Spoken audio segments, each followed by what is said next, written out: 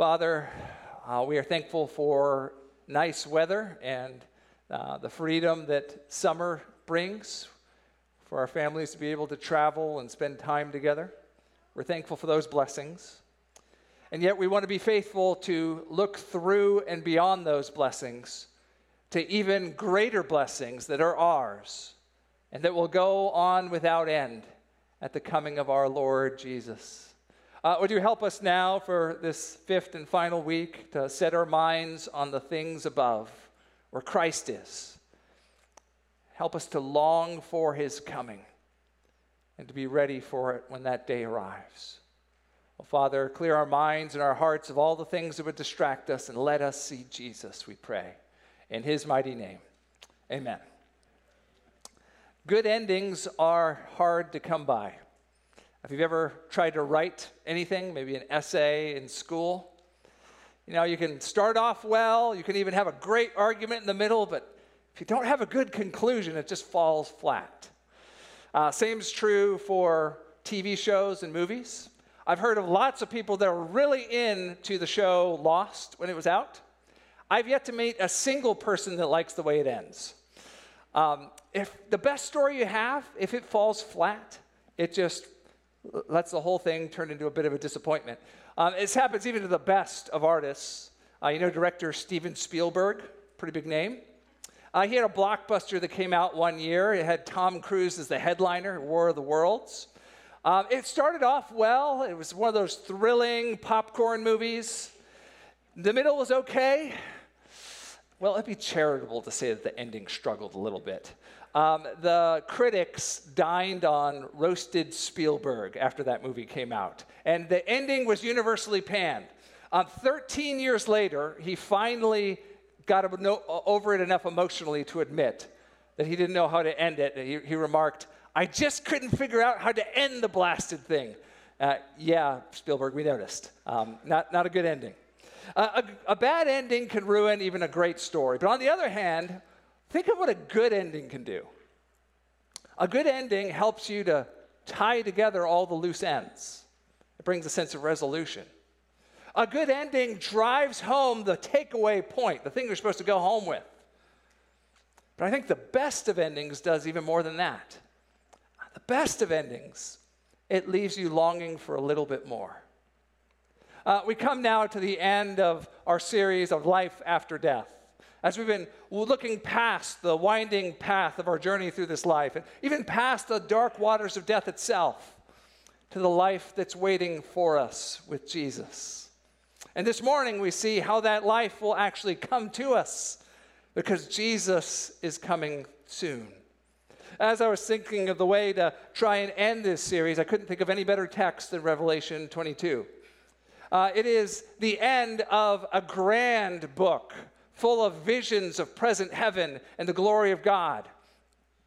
And as providentially, it is the end of the series of books that make up our Bible, which makes it a fitting end for us as we think about the end of our journeys, as we spend forever with Jesus.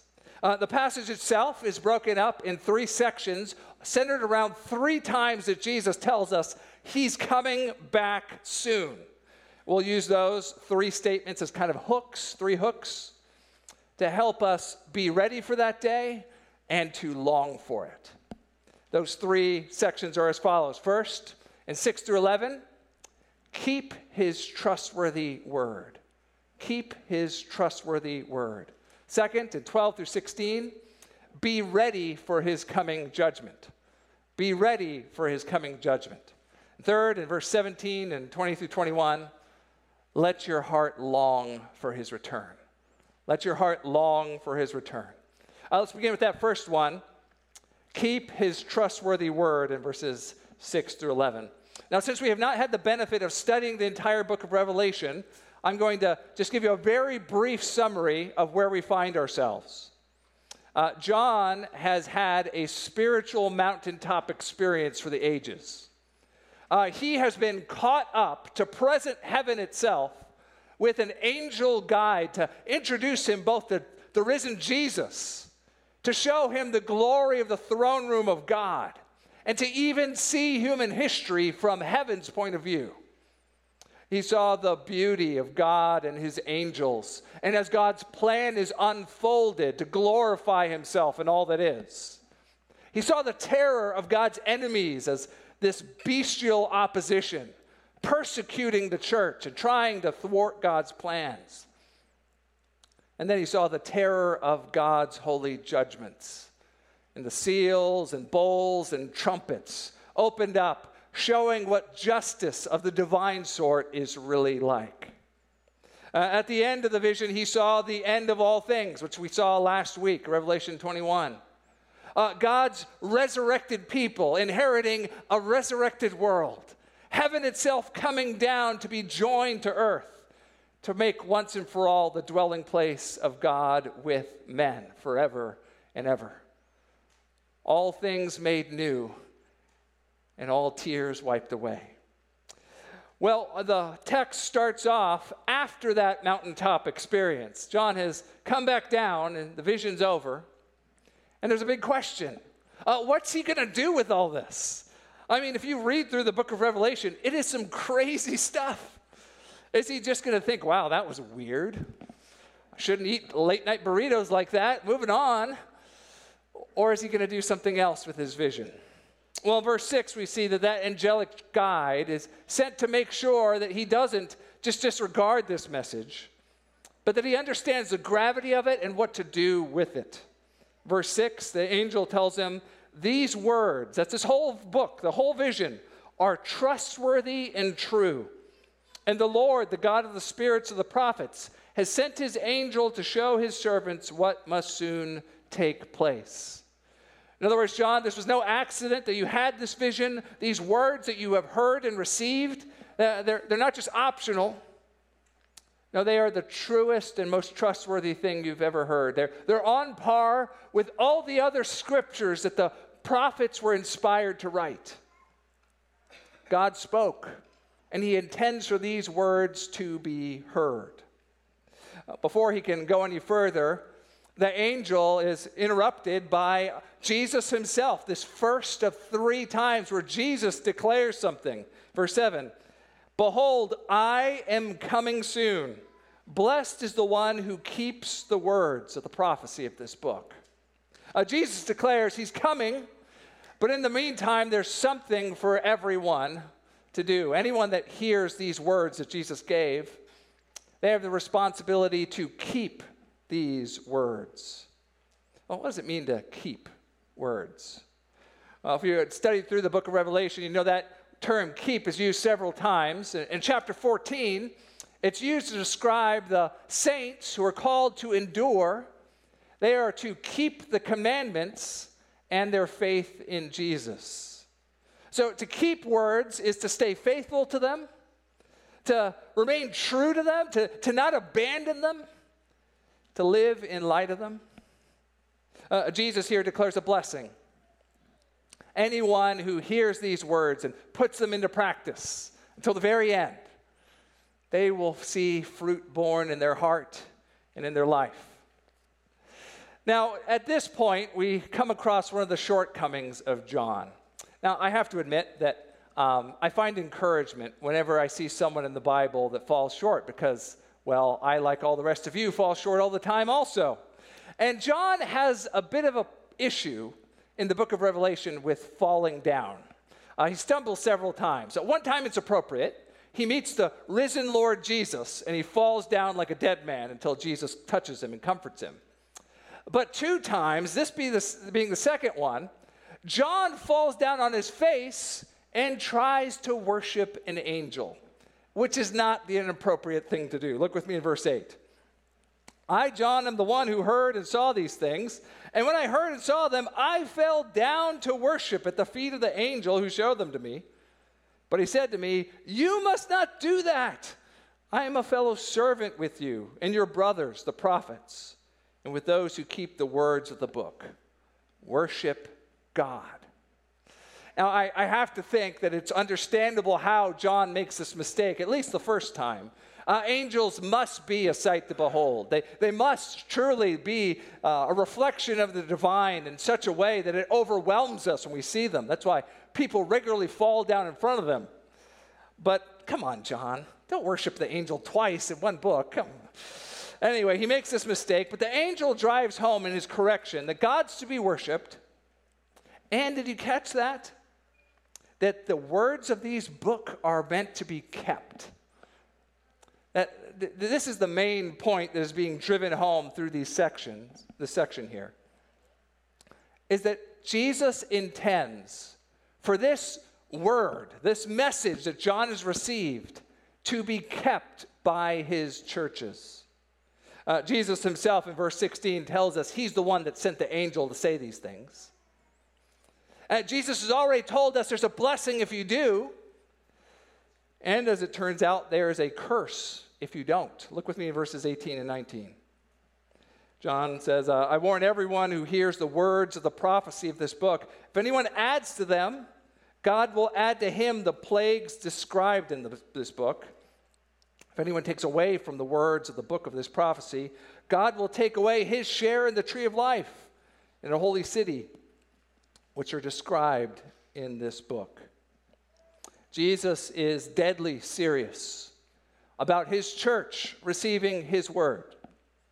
So much so that there is great blessing when the church hears and keeps those words, and there is incredible cursing when the church is unfaithful and seeks to either edit or ignore the things that Jesus has said. Now, if you're a Christian, you believe that Jesus is God, and you believe that when God speaks, we are bound to listen. So it's no surprise that, like all the other books of the Bible, that we have no authority to edit or add to any of the words Jesus gives us. It doesn't matter if they are inconvenient or if they make us feel uncomfortable. The authority comes from God himself, the risen Jesus. We have a duty to merely proclaim and keep the words he gives us. Now, undoubtedly, the primary application that this text is meant for us to take is to study the book of Revelation and to take it seriously, to keep it. Now, even as I say that, I know that immediately it brings to mind some baggage that has come over the years with this book. I'm still relatively young by comparison in the grand scheme of things, but a generation of believers before me saw many churches and even denominations split over very fine details of how you interpret the book of Revelation. There's a lot of hurt that happened, and frankly, the witness of the church was greatly harmed, which is why I think many Christians today have swung the opposite direction and are afraid to even go there at all. They're like, people say things like, well, that's all just so complicated. I'm just going to focus on the important stuff. Now, frankly, if we take Jesus' words seriously here, we don't have room to say that we're just not going to think about what this entire book says. But I think there is also room for us to do so with great humility. This week I was reading an A.W. Tozer book about the return of Christ, mainly about the book of Revelation. And if you know anything about A.W. Tozer, he was not a bashful man. He said things very forcefully and prophetically many times. But I was very, very helped by the fact that he spent an entire chapter in this book calling Christians to be humble about the conclusions they draw from many of the more difficult passages in the book of Revelation. Now, I don't know where you are in terms of your experience trying to dive into the details of this book filled with apocalyptic images, but I do want to encourage you to seriously consider, how can you hold on to these words Jesus has given you? Maybe if you've never studied it before, it's as much as being able to get the big theme of the book. I'll give you the spoilers. Jesus wins. It's a good ending. Or maybe you need to pick up some study aids and really get more systematic about your study. Or wherever you are, there's another layer of keeping the Word of God that you're being called to. I'm so thankful for the men that have been taking part in Pastor Eric's Bible study on Friday mornings. They've been going through the book of Revelation. I've heard from many of them how fruitful that's been. I know not everyone can make it on Friday mornings, especially if you're from the other half of the church. That's not a man. But if you are interested in how to study the book, how do I even get started?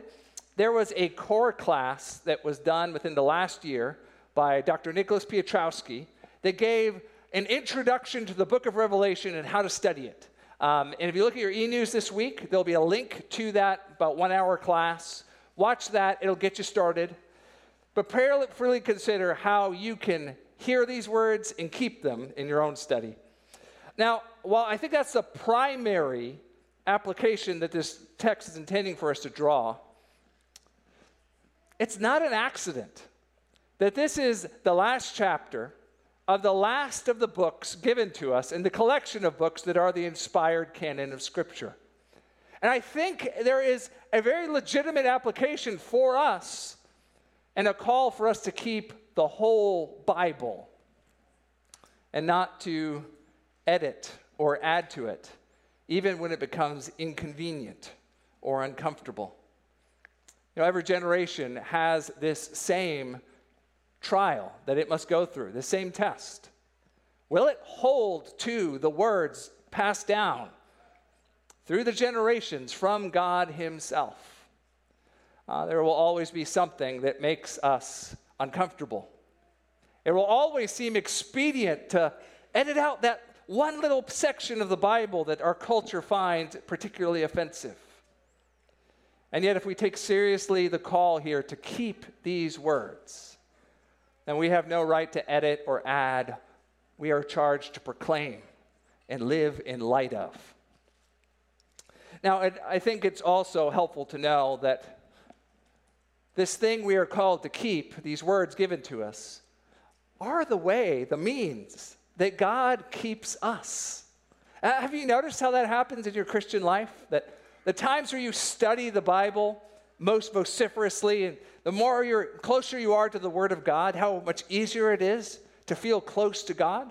That's not because you're earning anything in the courts of heaven, but because this is the way that God encourages us and corrects us and fills us with hope. We need to be in the Word. As a pastor, I see regularly when we stop spending time in the Word ourselves, our spiritual life declines rapidly. Hear Jesus' words. As you wait for his coming, keep his trustworthy word, and he'll keep you until the day he comes. Next, we come to the second hook, which is honestly one of those truths that people find uncomfortable and inconvenient the time in which we live. Be ready for his coming judgment in verses 12 through 16. Jesus the second time says that he is coming soon, but this time it's to do something. I'm coming soon, verse 12, bringing my recompense with me to repay each one for what he has done. I read a fantasy series of books that had a very Eastern way of thinking of the world and our lives. The books were called The Wheel of Time, and it thought of people's lives in human history like a wheel that was turning. Even though there was movement, it didn't really go anywhere. It just turned around until you ended up right back in the same place you started. People's lives started, they ended. Other people's lives start, they end. But really, no one's going anywhere. History's not going anywhere. And so there's no real meaning. That's a popular way for many people to think today. But the Bible has a very, very different way of thinking of our lives and of thinking about the direction of human history. The Bible teaches that we are on a journey toward a meeting. I think it's captured well by the words of Johnny Cash in his song, When the Man Comes Around. So there's a man coming around taking names, and he decides who to free and who to blame. Everybody won't be treated just the same. There'll be a golden ladder hanging down when the man comes around. Only Johnny Cash could put it that way. That whole song is greatly influenced by the book of Revelation, and it gets this part picture perfect. Life's not a circle. It's a journey towards a meeting with Jesus. And when that meeting comes, we will find it's the most important meeting that we've ever had in our lives. It will be Judgment Day. The difference between eternal life and eternal sorrow and death. Jesus tells us his qualifications to be the one to come and pay back or bring recompense. He does it twice in the passage. First in verse 13, he says, I am the Alpha and the Omega, the first and the last, the beginning and the end. That's a title given to Yahweh and the prophets. It's from the first to the last letter of the alphabet. It implies the authority that the creator of all that is has over his creation, specifically to judge. Jesus is the one through whom the whole world and everything in it, including you, were made, which is why Jesus has the authority to judge each and every one of us. Jesus matches that authority over all the creation, over his authority over the church and God's people. Look with me in verse 16. I, Jesus, have sent my angel to testify to you about these things for the churches. I am the root and the descendant of David and the bright and morning star.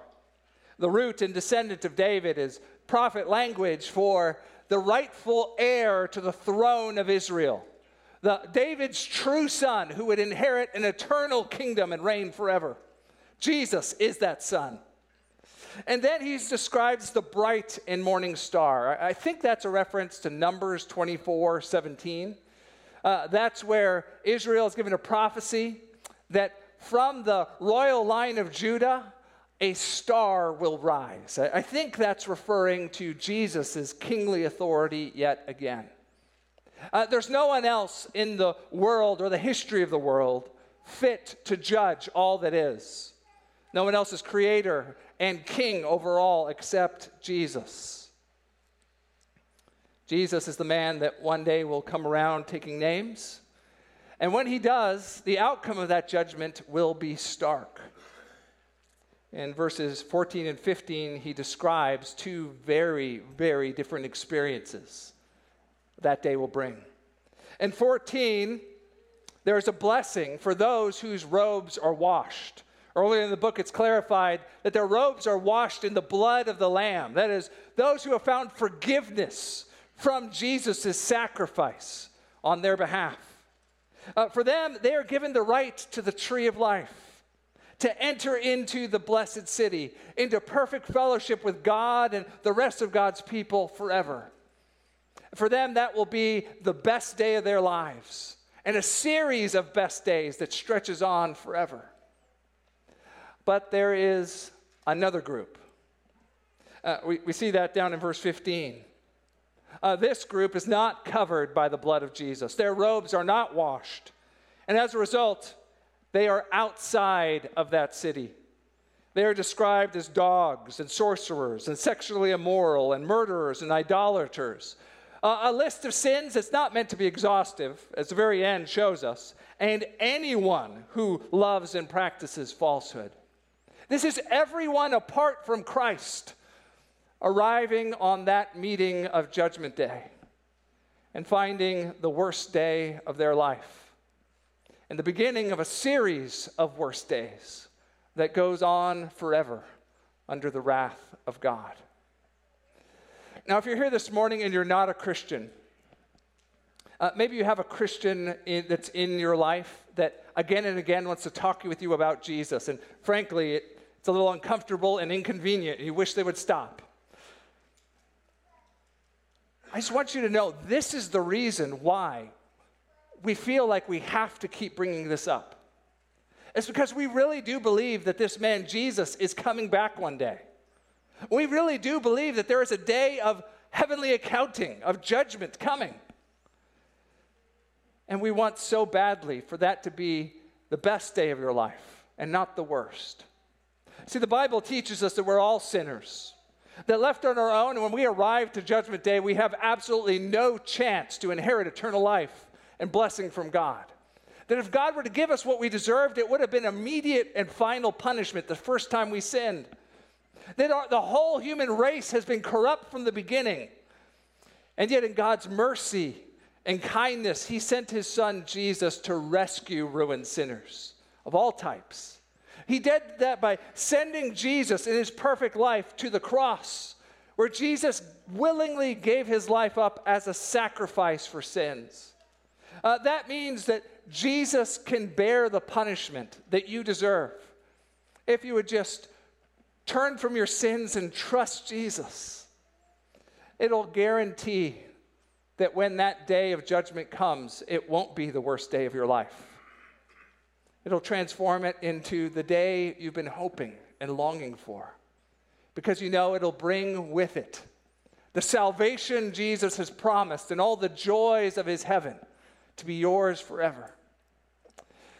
Now, if you don't know how to do that, or you're interested in knowing more, let me just invite you, ask that Christian that's been bugging you and asking you about Jesus. I'm sure they'd be delighted to walk you through how you can know that you are forgiven and no longer have fear of Judgment Day.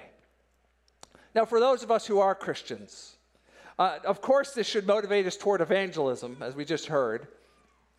But there's also another layer. I think this is the primary way that Revelation talks about the coming of Christ, where this should be a great comfort to us when we are suffering and even persecuted as we walk this winding road through this life. You know, this world and this life is full of many sorrows. You don't have to live very long to know what I'm talking about. I'm sure in the quiet of your own mind and heart, you can come up with your own list of things that have made you discouraged this week, or things that have caused you to shed tears, or things that you just feel like are too much for you to bear. Sometimes Christians fall into that pit when someone has sinned against them greatly. They want so badly to get even, to have some measure of justice. Now, that's not a bad impulse in and of itself, but oftentimes it leads us to either despair or to sin. Sometimes there's no earthly justice you can bring to a situation. Sometimes the long arm of the law isn't long enough to get a hold of this wrong that's been done. But that's where the coming of Jesus and his recompense is a great balm.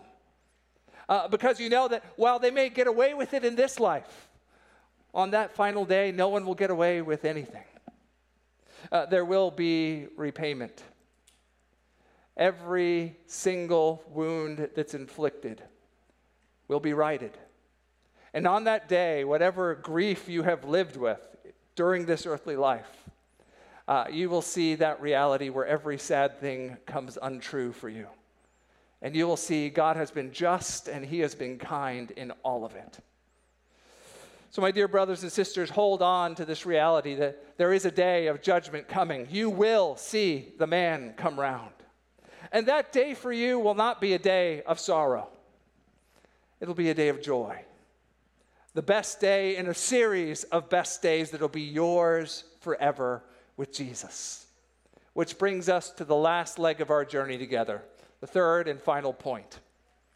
Let your heart long for his return. Let your heart long for his return, verses 17 and 20 through 21. Going to get a little bonus this morning. Not only will you hear a sermon, but you will walk away with the world's best recipe for a beverage. It requires only 2 ingredients. 1, plain old water. And 2, lots and lots and lots of thirst. You ever notice that the more thirsty you are, the better water, plain old water tastes? I had one summer where I was doing summer camps for students, and I'd be outside for a 4-hour block in the Florida heat, right in the middle of the day. And most days I was really good about bringing a lot of water with me, but one particular day I didn't bring enough. About 2 hours in, I ran out of water, and I started to really want to leave and go get it, but I couldn't. So I fought through, but as the hours went on, I got more and more thirsty. It's like I was having visions of water. Just what it tastes like and how sweet it would be on my tongue and how it would bring relief to my parched throat. Finally, I was able to leave and go to the building, and the air conditioning, as wonderful as that was, I had eyes for only one thing, the water fountain. And I went and took a good long drink. And it was the sweetest thing I'd ever tasted. Sweeter than the finest wine you'll find in this world. There's an image that's used here for the satisfaction that we are to find in this world when we come to Christ. It is described as the water of life without price. And whether we realize it or not, our souls are desperately thirsty for it. There's a series of 3 invitations given to invite desperately thirsty sinners to come and be satisfied by Jesus, to take and drink and find the water from which will make it so you're never thirsty again. First, in verse 17, it's an invitation to us. The Spirit and the bride say, "Come." This is an invitation from the very Holy Spirit on the inside and the witness of the church on the outside for soul-thirsty sinners to come and find what they need in Jesus. And brothers and sisters, this is what we get to have happen every single time we gather. The Spirit testifies within us, and we are reminded by the Word of God and singing, even hearing each other, that what we need more than a vacation, or more than people to treat us better, or more than a bigger paycheck, what we need is more of Jesus. And when we taste of what we have in Jesus, we're reminded that this is what we've been longing for all along. First, an invitation to us. The Spirit and the bride say, "Come." Second, an invitation through us. And let the one who hears say, "Come." Not only are we invited to come drink, we get to bring others to come find the same thing we do. That's really what you're doing when you evangelize. You're just telling people who are already thirsty, whether they realize it or not, where they can find the satisfaction for their souls.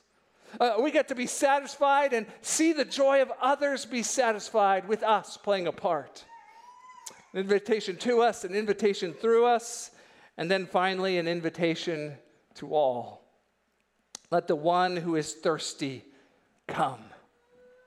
Anyone at all, anyone who feels their soul's thirst is invited to come and find the satisfaction only Jesus can provide. And the best news of all, it doesn't cost a thing.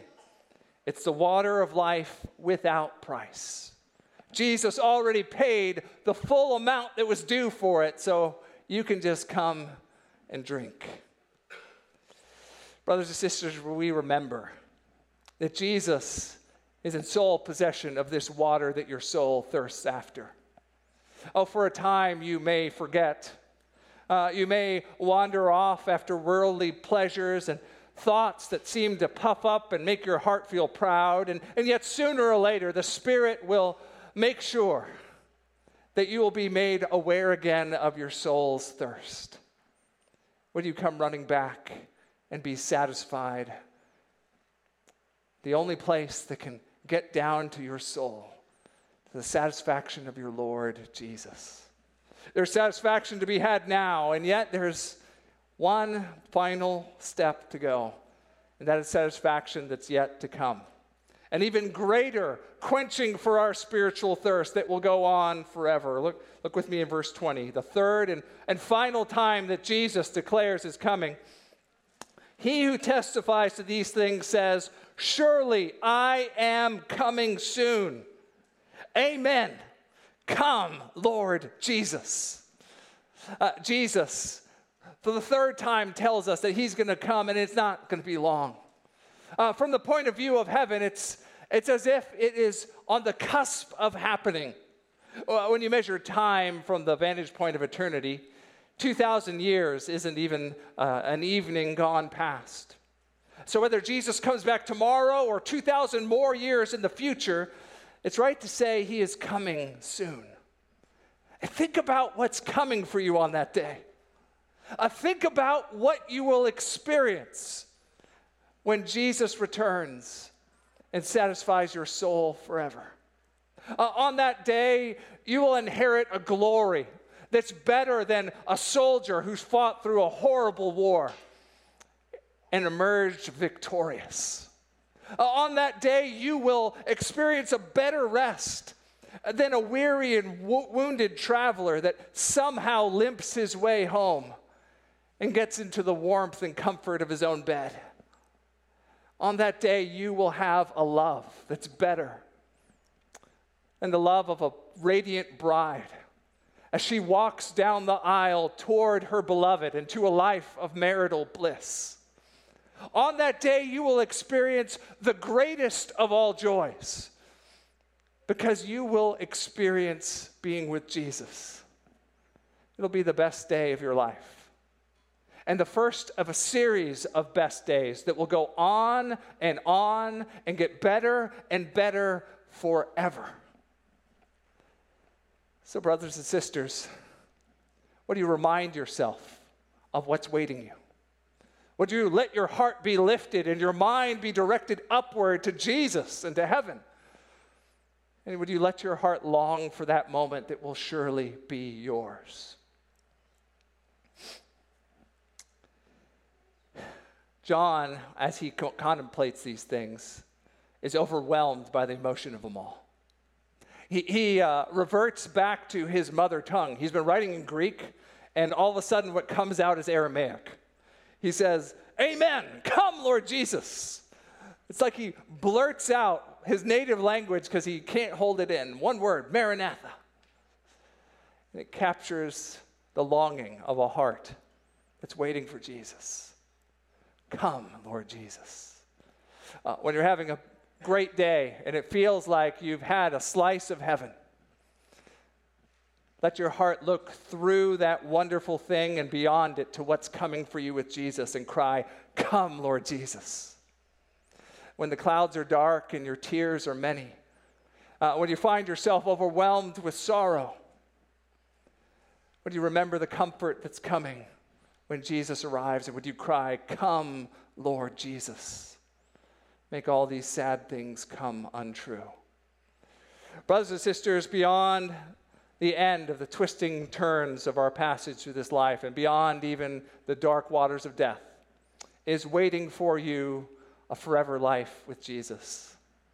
And when you experience that forever life, all the difficulties and sorrows of this world will be worth it, and its joys will seem like a fleeting dream. Your soul will be satisfied because it'll be with Jesus forever.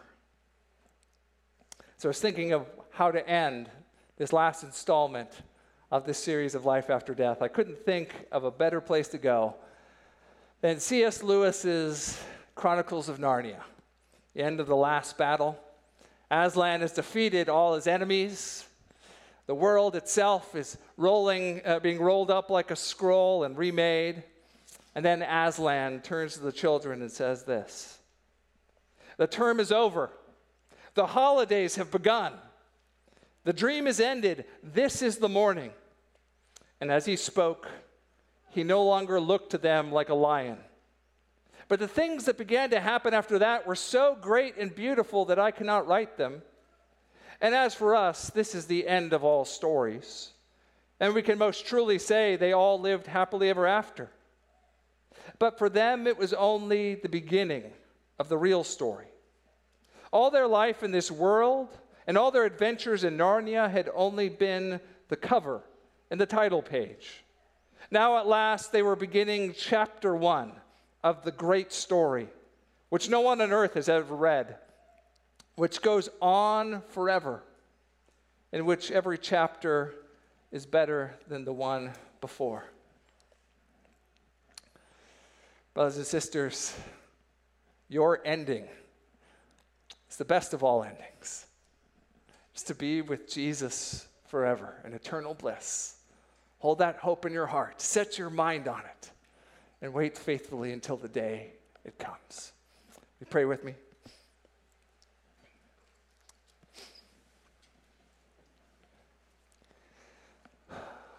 Oh, Jesus, we feel your everlasting arms lifting us and keeping us. We see the way that you've provided all that we need to be saved and to have a hope that is indestructible in this life. We even believe with that hope, through faith, that there are better things coming for us with you. That one day our faith will be made sight, and that an eternity of the greatest of all joys will be ours because we will be with you. Jesus, would you help us now lift our hearts so that we can worship you as if we are in the very throne room of heaven. Allow us to look past the dark waters of death to the life that is ours, that's coming with you, Lord Jesus. We cry, "Come, Lord Jesus, come." We pray these things in your name. Amen.